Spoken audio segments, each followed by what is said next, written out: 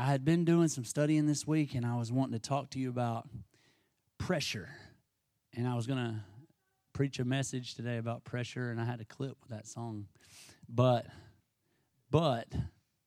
we're not going to talk about pressure today. I think we're going to save that until next week, because what I have to talk to you about today, like, we really need to talk about this before we talk about pressure, because the more I studied and the more I got about, like, what do we do under pressure, and, like, is pressure a good thing or a bad thing, and all that.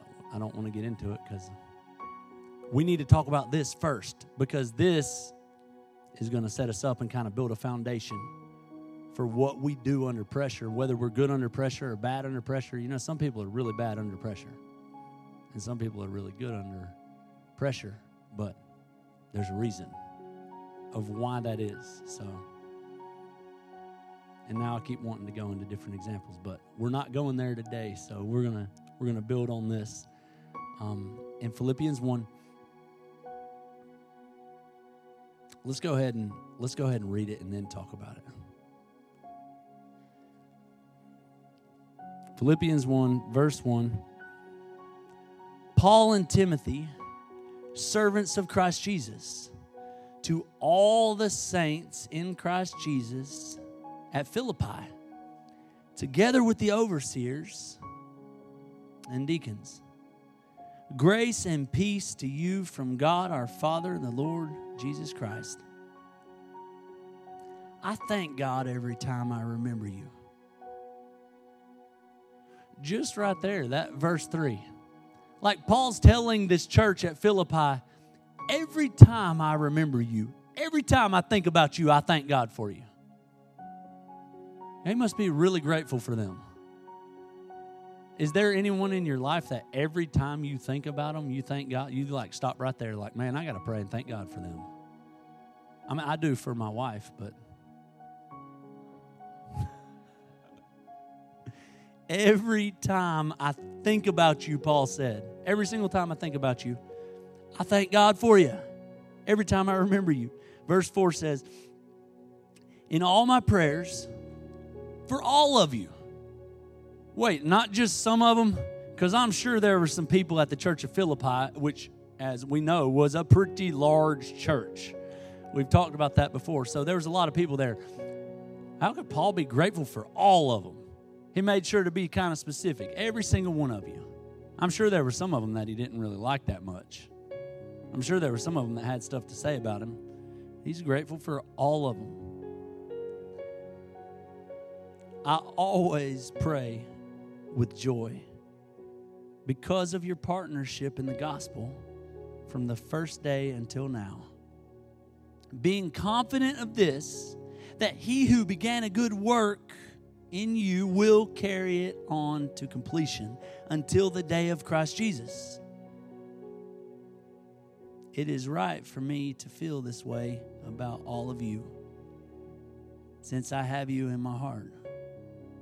For whether I am in chains or defending and confirming the gospel, all of you share in God's grace with me.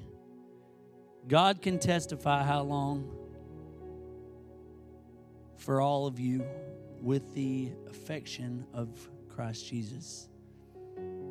And this is my prayer. This is what Paul's praying.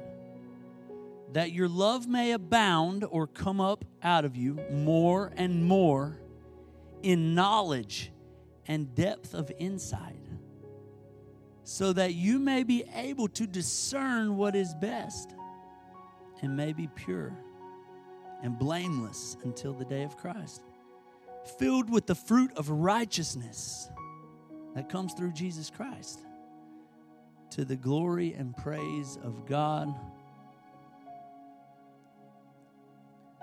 Now, I want you to know, brothers, that what has happened to me has really served to advance the gospel.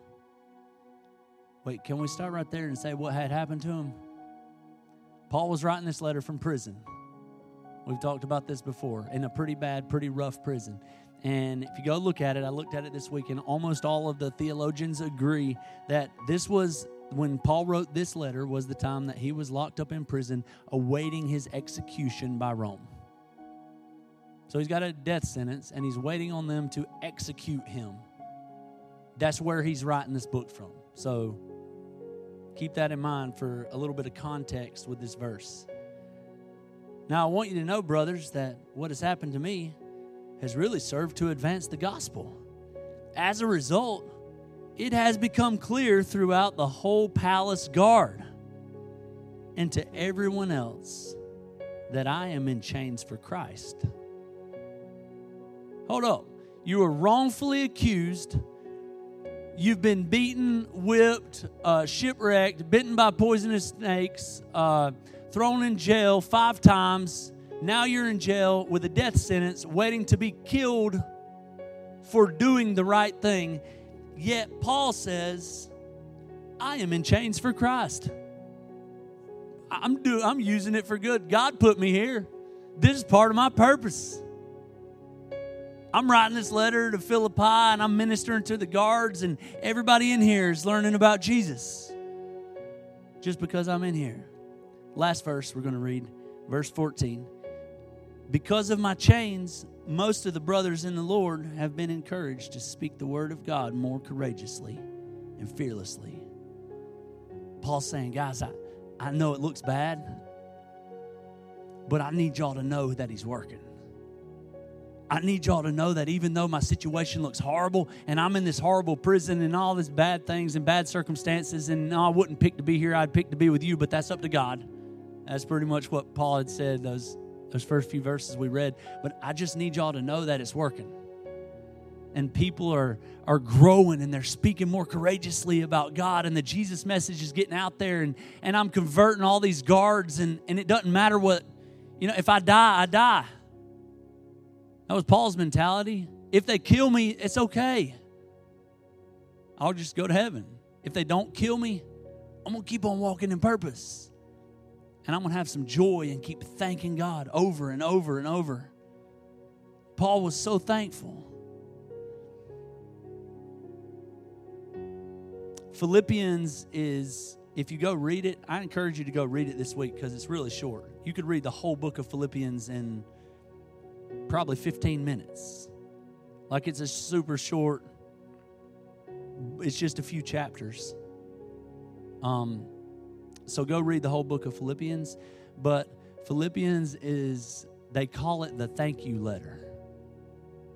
Philippians is like Paul's just going through there thanking people and talking about how joyful and how grateful he is. It's pretty much a big thank you letter where Paul keeps saying things like rejoice always.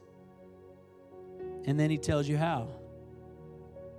Paul says, in everything give thanks. We just read it.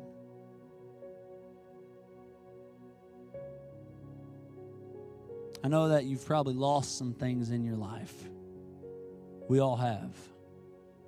And you may have lost more than me, or you may have lost something more recent than I have, but we all know what it feels like to lose something.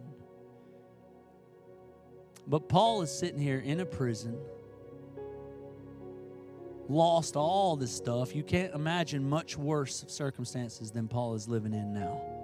Chained up in a sewage, literally. And Paul teaches us that the key is gratitude. It's to still have a thankful heart toward God and people. We see it all throughout all the books that Paul writes, but especially in Philippians. If you go read Philippians, Paul, how do you have joy? Walking in purpose.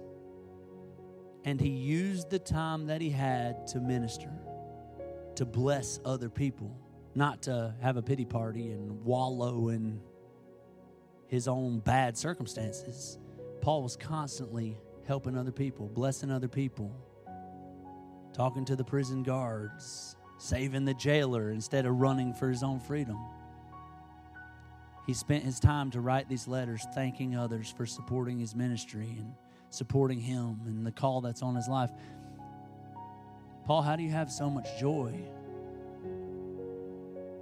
because he was sitting there writing a thank you letter, thinking about all the things that he was grateful for and all the things that God had done in his life and how God had used all those people from the church at Philippi, how God had used all the Philippians, how they had shown up, him and Silas had shown up, and there was a young demon-possessed girl that was a slave. Remember, and they set her free. That's where she was from. And so he's probably thinking about all this, like now that girl, she was probably a part of the church at Philippi, now that she was set free and she was no longer a slave. And so all these things are just popping in his mind, and he's saying, man, every time I think about y'all, I just think about that girl, and I can't help but thank God. But then I want to thank y'all too. You know, there's a lot of people in my life, and as I was studying this and thinking about this, I was kind of convicted because I thought about there's a lot of some of y'all in the room that I'm really grateful for and thankful for, and it crosses my mind, and I may even, like Paul did, I might thank God for you. Man, thank God for him or her, the blessing that they are to me in my life. But then do I take it the next step and like let you know that? Because that's what we're supposed to do as Christians, and to build each other up, and that's how God set it up, and that's the pattern that Paul lays out for us is don't just let it stop with, I told God I was grateful for him. Go tell them you're grateful for them. You know how much better your marriage will be if your spouse feels like they're appreciated or that you're grateful for them? You know how much better your relationships with each other are? I've never been mad at somebody for being too grateful for me. I'm not, man, they're annoying. Every time he comes around, he tells me how much he appreciates me. I hate to see him coming. I'm turned down another aisle if I see him in Walmart. No, that's not usually the kind of person that's annoying. Somebody that's too grateful for you. You actually like to see them coming because it makes you feel good. It makes you feel validated and appreciated, and it gives you confidence. And that's not just a biblical perspective. That's a perspective that's backed up by scientific research and studies by a neuroscientist. I listened to a very long, boring TED Talk and pulled out some good nuggets for you guys. So I took all the boring, and I'm going to give you the good parts. And it's crazy because it lines up with Scripture. Like, it can all be backed up with Scripture, but it's not a spiritual or biblical thing. And so I love it when that happens because most of the time it does. Because God created us and created our bodies and designed us the way we think, the way we interact with each other relationally, all these things. And so whether you believe in God or not, when you go to study it, it's backed up by Scripture. It bears witness with your spirit and with your soul. And so it was super cool. I actually just jumped to my notes on that, but anyways, I'll go ahead and tell you about it. So we've talked about gratitude before and being thankful and stuff like that and how important that is. And I preached a message, maybe a year ago or something, where we looked into the fact that gratitude is the pathway to joy. So by having gratitude, it's like your path to joy, to having joy in your life. And the joy of the Lord, that is your strength, that you need to be grateful or thankful to have that. So what this guy and what their findings in all of their research is that, yes, it's very helpful to like the most common gratitude practice there is, that when people say, I need to be more grateful, I need to be more thankful, is to take your journal and sit down and write down things that you're thankful for. That's the most common thing that you can do, and that's good. That's a great thing. A great gratitude practice is to sit and just write down those things in your journal. Some people say like 5 things a day, I'm going to write out something I'm thankful for in my life. And even if there's not much, you woke up this morning, you're still breathing. Like there are things that you can be thankful for. And so in all of their studies and all of their findings, they found out that yes, that is helpful. And yes, that's much better than none. But even more so, and there are lots of major health benefits to gratitude, like physically in your body. It helps your heart, your cardio, your all kind of stuff. Your immune system is greatly affected by your gratitude and by how thankful you are a person. Mentally, it helps you, and it changes the way you think. Right? It changes pathways in your brain. That gratitude is that powerful, that it can change the way you think, and it can change your physical body. And so what they found in all of these studies was that while it's great to write it down, that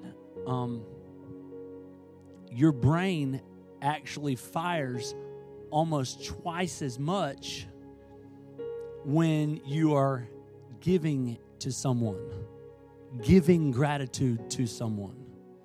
So yes, for me to write down in my journal, I'm so grateful for Jessie. She's a wonderful wife. Period. That's wonderful, right? And that can help me a little bit in my brain. But what the studies show is if I go and tell her that, it does almost twice as good in my brain and in my physical health in my body from me telling, or if I were to write it as a letter that I was giving to that person, that I was genuinely grateful for, it does a lot more good for me. But then here's the crazy thing. It does more good mentally and physically for the person that receives the gratitude. Jessie would get more out of it than I would. Even though it's good for me and I'm commanded to do it and I'm supposed to do it and it's the pathway to joy, she can receive the benefits of gratitude from me. And so it can make her physically better. It can make her mentally better and stronger because she's feeling those benefits from me. That's why Jesus and Paul and David, and we have so many examples that I'm going to jump back on my notes. We're going to look at a few of those examples here in a second. But they teach us that we're supposed to give gratitude to each other. We're supposed to be connected. Because then when I give you a gift, when I give you these tests, they tested all kind of stuff. Like when you give somebody money, when you give somebody a thank you letter for who they are, when you give the gratitude, and it's always in their test, there are more neurons firing in the brain and more, I almost said melatonin. Serotonin? No, dopamine. Dopamine. Sorry, got it. There's more dopamine that is released into your brain when you're the one receiving it. And then I thought about different times in my life, and it makes sense. And when I read the Bible and look at all these different scriptures that I'm bringing up today, it all makes sense. And I think about like when, for Pastor's Appreciation, you guys take up a collection, and y'all have given me a gift, and you've come up here and you've had somebody say a nice thing about me for Pastor's Appreciation, and then you guys give me a gift, me and Jessie, and like the feelings that gives me, it's very humbling. I feel honored. I feel valued. I feel all these things. And that is the effects of gratitude, just an overwhelming sense of gratitude. Because there's not only like a, hey, I appreciate you, but there's a gift and you really feel like it's true. It's genuine.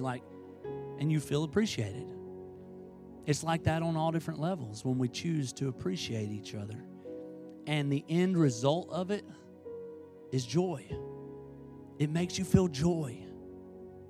Like, hey, just staying on that same example, yeah, okay, so as a pastor, there's a lot of hard things that you have to do. And there's, people say stuff about you, and there might be a lot of hard things that year. And then guess what? To feel appreciated and validated and the effects of gratitude, you have joy. No matter if everything's perfect, because nothing is never perfect. There's always problems. I have problems. If you didn't know that, if you're looking for a perfect pastor, you might want to try a different church. But we all do. Everybody has problems. So you can have joy in the middle of problems. And gratitude is the way you get there. So Philippians, it only has 104 verses in it. The whole entire book of Philippians, it has 104 verses. And 18 different times in those verses, Paul uses the word joy or rejoice. It is known by theologians as the happiest book in the Bible. The happiest or the most joyful book in the Bible. So how do you stay sweet when life sucks? Because it's going to sometimes. But just because pressure's put on you and you're squeezed doesn't mean joy can't come out. It can. I want you to think about it. Just really think about it. Paul was a killer. If you don't know, Paul was a murderer. Paul threw rocks at Christians and hit them in the head until they died. He held coats for people that were doing that and congratulated them and honored them for that. Paul was a pretty bad, he was a murderer. He had made some pretty bad mistakes. He was in prison waiting on his execution. And that's the guy that's teaching us today. So what I'm saying is he had a lot of past. He had a lot of issues. He had a lot of brokenness. Probably worse than you. He was definitely in a worse situation than you are right now. You're all sitting here in clean clothes and free and AC on and you got food to put in your mouth today. You're all in a much better position than Paul was today. The joy of the Lord is not happiness, because happiness is dependent on circumstances. So we're not talking about happiness. We're talking about joy. You know, there's something that's been going on at my house that's very frustrating. And every single morning, it's my job as the father of the house to feed our cats. Okay? Because I'm their father too. And so every single morning when I wake up, I set my alarm for 10 minutes before I'm supposed to wake up Sky to get him to football practice bright and early in the morning. And I walk outside and I feed the cats. So they know what time they get fed. So they're sitting right beside the glass door on the garage. When I go out there, they're sitting there waiting. Well, recently, my neighbor's chickens that they do not keep in a pen found out that they like cat food. And now there's 20 chickens that show up at my house bright and early, sitting there waiting to chase my cats away from the cat food that I bought for them and surround the cat food dishes and eat the cat's food while the cats sit there meowing and crying about it. They steal my cat's food. I chase them away. I've tried to kick them. I've threatened to catch them and eat them, or lock them up in my own pen and eat their eggs. I haven't done any of that, but I might. Anyways, back to the message. That was just therapy. I needed to get that off. I'm going to find some healing by it. No. It's kind of a dumb example, but me as a father, I've provided that cat food for those cats. And it is so frustrating to me to watch the cats back off. It's like I want to give them a pep talk. Actually, I have given them a pep talk, if you want to be real with you. Guys, y'all can kill those chickens. Come on, brother, you're tough. Jump on them. Attack them. Quit hiding under the truck, dude. Chase the chickens away. That's your food. You own that. Don't let them steal it. It's so frustrating to watch something else come in and steal what is rightfully theirs. And I feel like that's how God feels about us and our joy, because we let so many things steal our joy. And God gave us the joy. God said, hey, you can have joy no matter what your circumstances look like. You get to have joy. And me as the Father, every single morning, my mercies are renewed, and I'm going to give you a new joy. And the Father comes out and He gives you this new joy, and then what? You let a dumb circumstance walk up and steal your joy.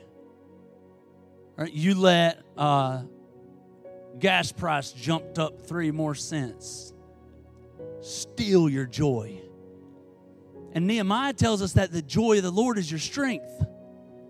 So that's like your food. That's what gives you strength to get through that day and to enjoy your life and to walk in purpose and to change the world. And if you have no joy, you have no strength, and you can't do what God's called you to do. Just like if my cats have no food, they're just getting skinnier and skinnier. They're about to starve to death. Okay, I'm just kidding. I'll make sure they get some food, but if you just allow everything that comes along to rob your joy, and every time the Father refills your bowl and says, you need to eat so that you'll have the strength to do what I've called you to do, and then you just like look around and say, oh God, here comes all the circumstance. Oh, here comes all my bills, and I don't know how I'm going to get them all paid. So there goes, just let my bills have my joy, or let my dysfunctional relationship take all my joy, because I'm not willing to fight for it through counseling or whatever else that I need to do, or I'm just going to, and you can just keep going on and on and on. Your chickens might look like an addiction. Your chickens might look like circumstances. Your chickens might be something you can control. They're probably just coming out of the neighbor's yard.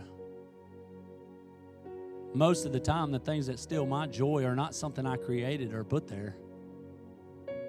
Usually coming from somewhere else that I can't even control. But they can't take your joy unless you let them. Stop letting stuff steal your joy. God gives you joy. Don't allow stuff to take it. There's this,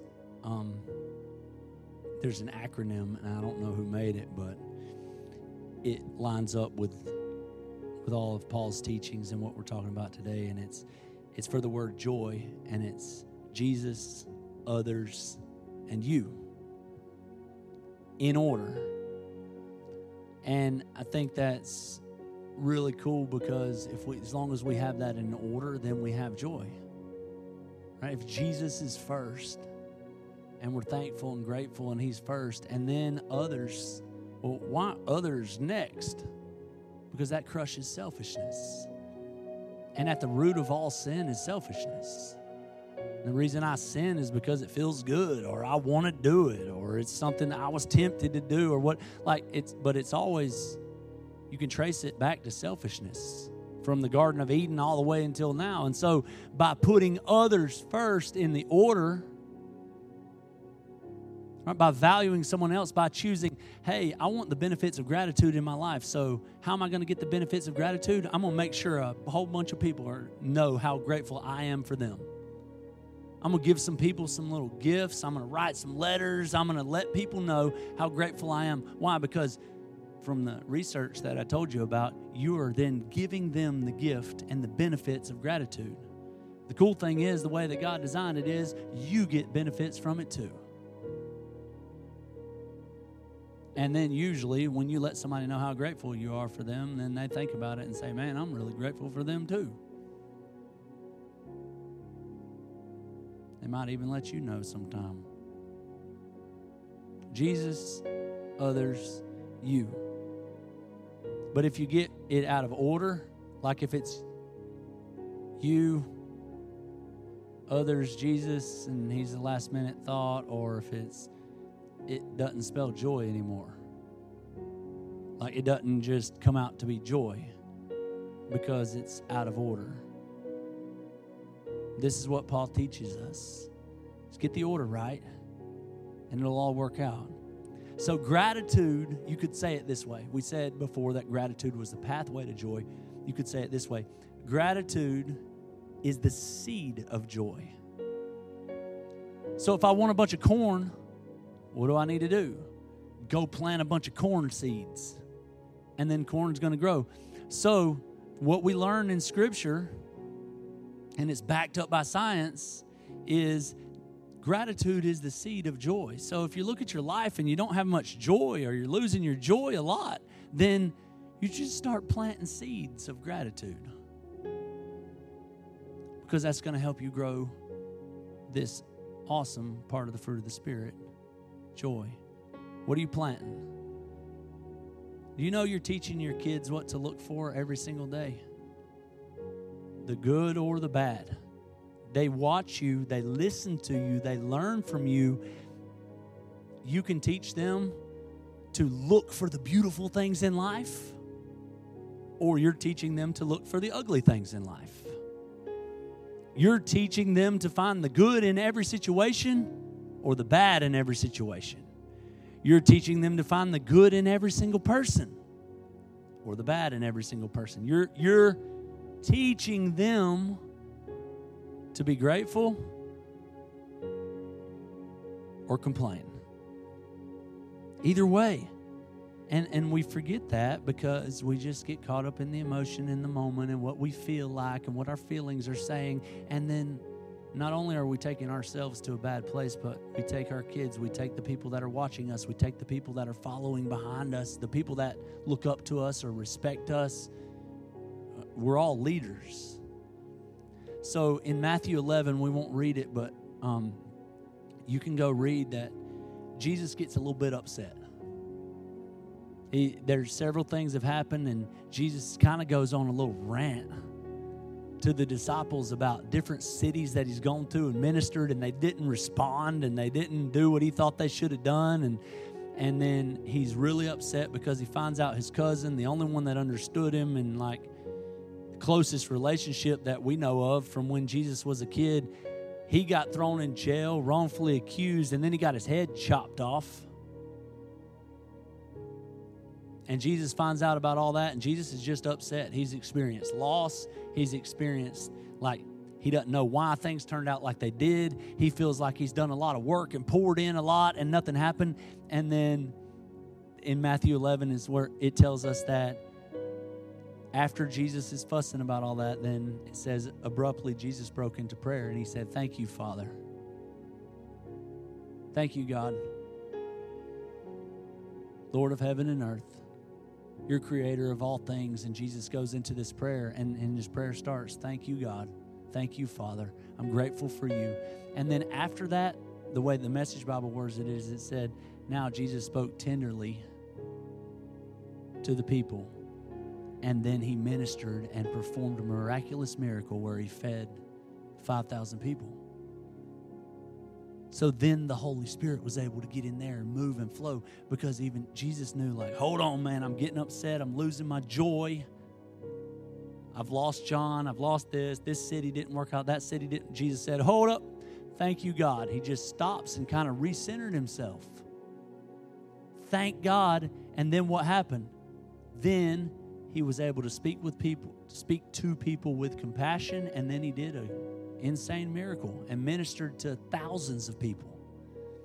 What if Jesus just kept on riding with those feelings and stayed on his human side and didn't throw in some gratitude to shift the way he was thinking in the moment? Would he have then done that major miracle next? Would he have had the compassion to minister to all those people? Would he have started speaking to the disciples tenderly? I don't know. I kind of think not. And I think that's an awesome example that we're given there.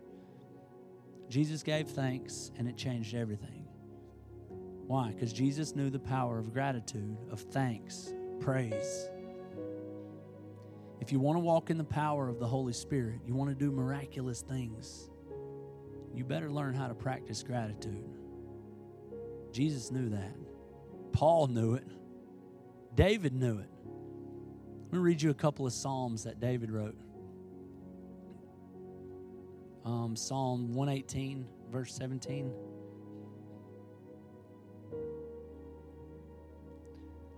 I didn't die.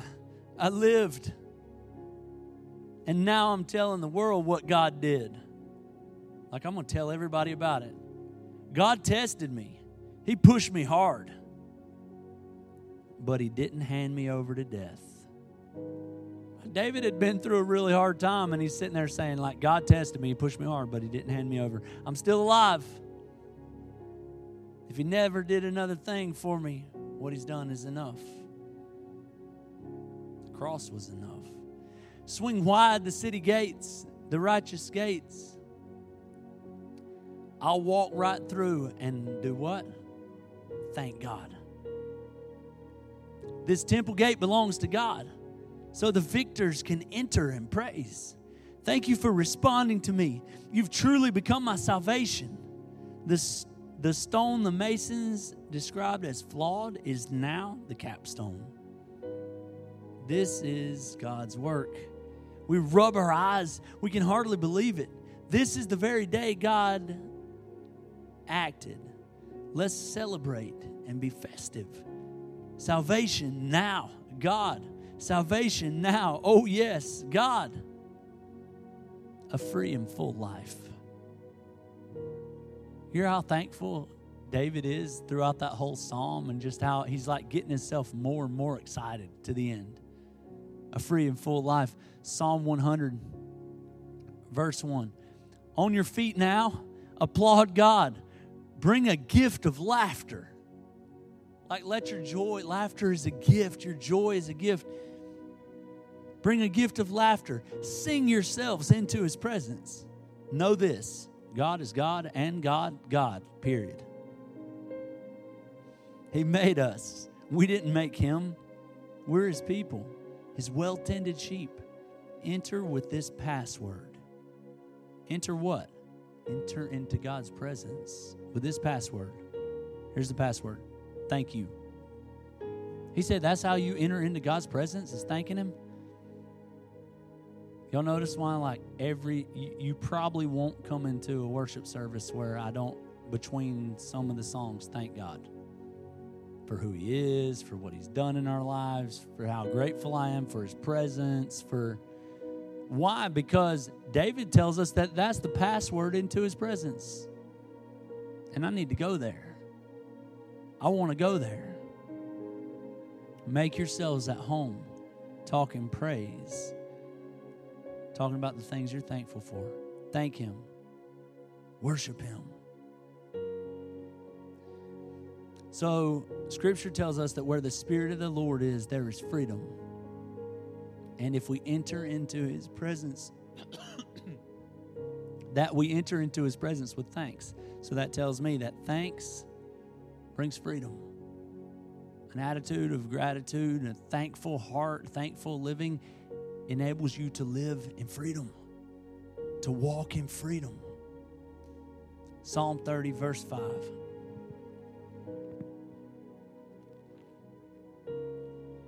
For his anger endureth but a moment, and in his favor is life. Weeping may endure for a night, but joy cometh in the morning. How does joy come in the morning? When we learn to be grateful. We learn to thank God. We learn to look for the good. 1 Thessalonians 5:16.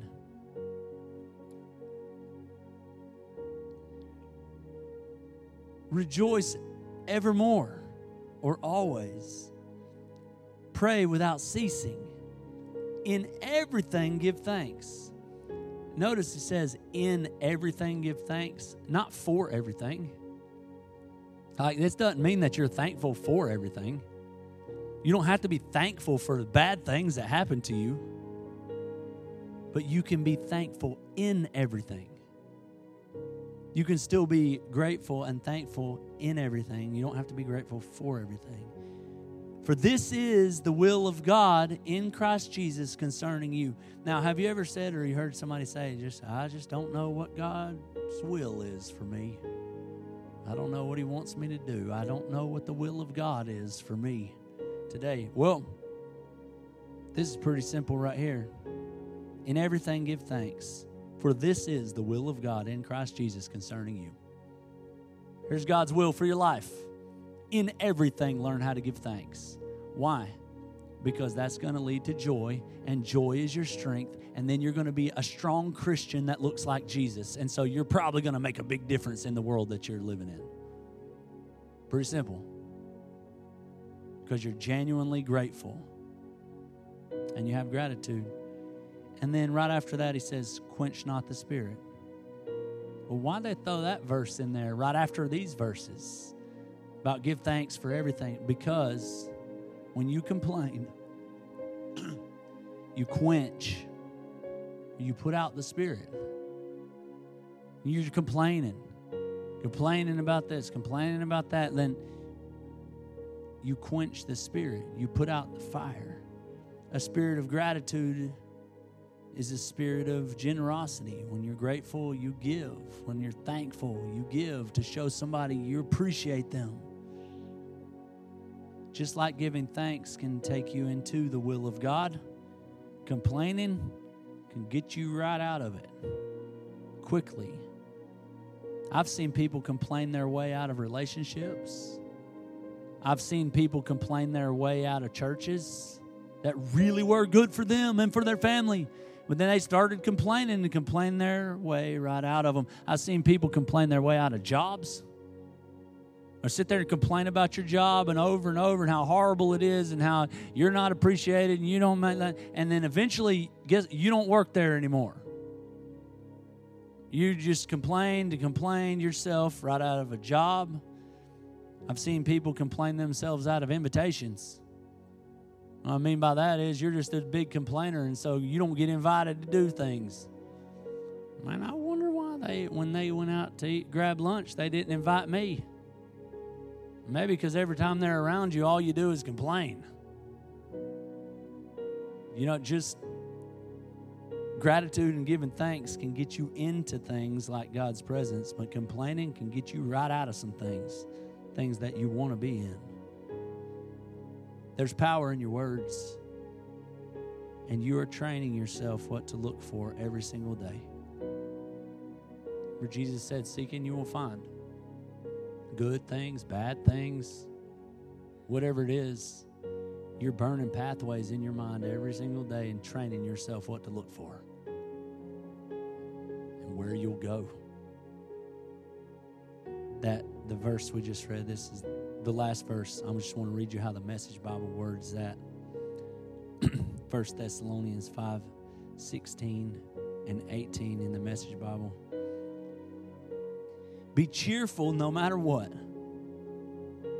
Pray all the time. Thank God no matter what happens. This is the way God wants you who belong to Christ Jesus to live. Saying this is what you're supposed to look like. Be cheerful no matter what. Pray all the time. Not just when things are good.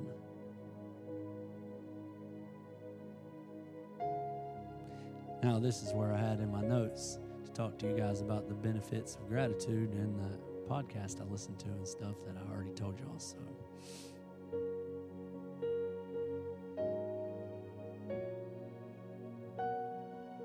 yep, I already talked to y'all about all that. So, we'll end this thing. Jesus, others, you. Gratitude is the seed of joy. So if you don't have much joy, start planting gratitude. How? Remember God and His faithfulness.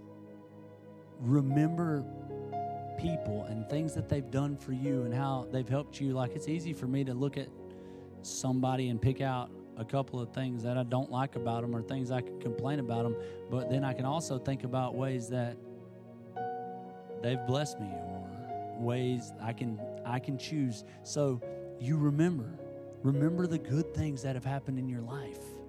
Remember the things that you've been helped with, the things that you've been given. You choose to remember. I thought that was cool in verse 6 that we read in 1 Philippians, verse 6. In Philippians 1, verse 6, it said, being confident of this, that he who began a good work in you will carry it on to completion until the day of Christ Jesus. So that tells me that in remembering, usually when we think about remembering, we're remembering the past. So if I say, remember God and be grateful, you're remembering past victories or past times that God's come through for you, or times in the past where God has saved you or protected you or kept you alive when you should have been killed, or whatever it is. That's what we think of as in the past. But Paul's showing us right there in that letter that he's also talking about the future. Paul's giving us an example that God, being confident of this, that he who began a good work in you will carry it on to completion until the day of Christ Jesus. Like that God's still working. What we talked about in the worship service, he's still working on me. He's not finished with me yet. So as you remember, you can remember that, like Romans 8:28 says, God works all things together for the good of them that are called according to his purpose. So you remember what the scripture says. You remember what God says about you, that you're his son and his daughter. You remember that God has a future for you. You remember that there is hope in the future. You remember that no matter what I'm going through right now, that God can work it all together for my good, and God's going to work through my brokenness. If I just keep pressing towards purpose, then all of this will be used. So you remember what the scripture says, and you remember the promises that God has on your life. You don't just remember the things in the past that you've walked through or that he's got you out of. You remember that God is in the future and he is calling you to it. God's standing in the future and says, I'm here, and you're whole and you're healed and you're powerful. Keep walking. You're almost here. Come on. Don't stop. Don't give up. Don't start complaining and backing up and sticking your head in the sand. Keep on coming. Keep walking. So how do we do it? We remember. You know what that does when you start to remind yourself of those things? It gives you hope, strength, faith.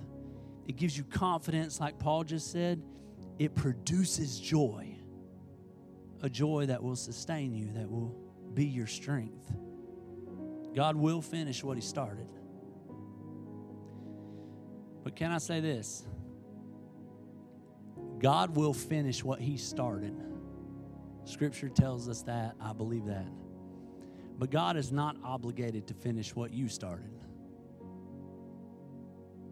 So, I've seen a lot of people like to post online, like, I don't see how this is going to happen. But God's going to finish what he started. But did he start it or did you start it?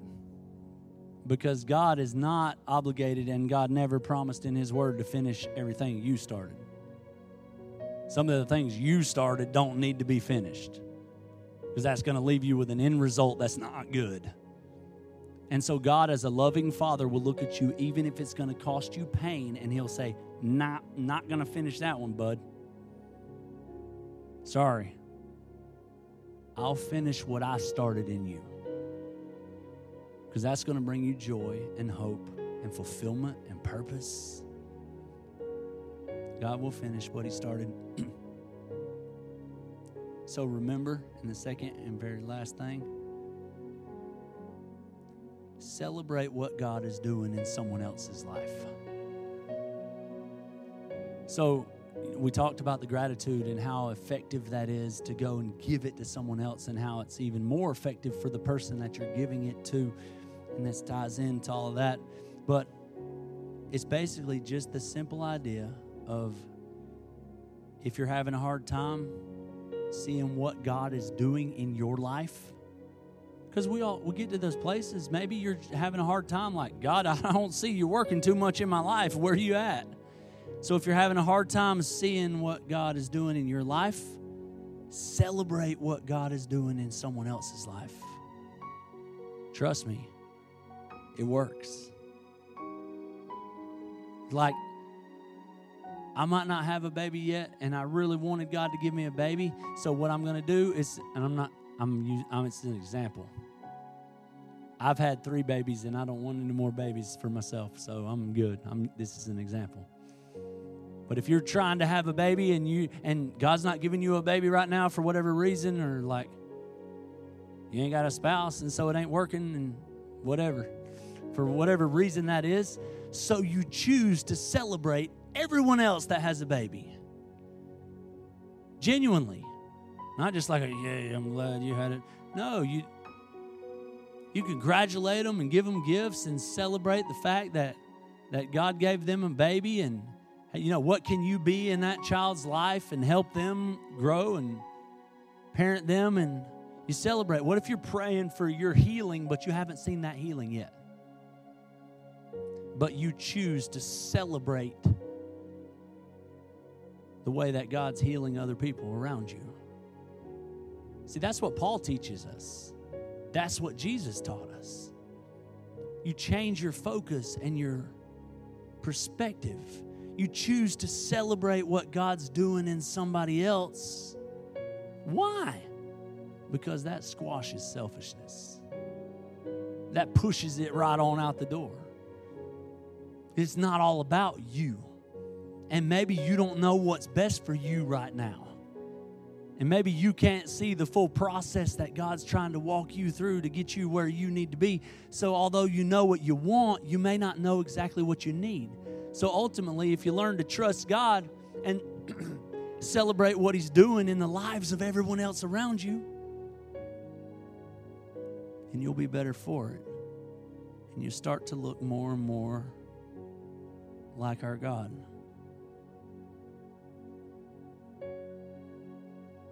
It's the opposite of selfishness. Being grateful for what God's doing.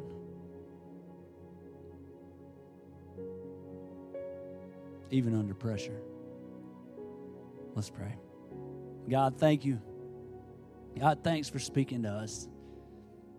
Thank you for getting to us on a real level. Things that we deal with in our lives, and that you can speak to us through words that were written down thousands of years ago, and we can listen to these stories, and we're grateful for Paul the Apostle. We're grateful for David and Jesus coming and living on this earth as a man, so that we could have all these examples that we can look at, and then they can help us live our lives today, 2022. We're still pulling truth out of it. God, thank you that you're so big and you're so awesome and powerful that you can work all things together for our good. We love you. We're grateful for you. We're thankful to be a part of your family. In Jesus' name, amen.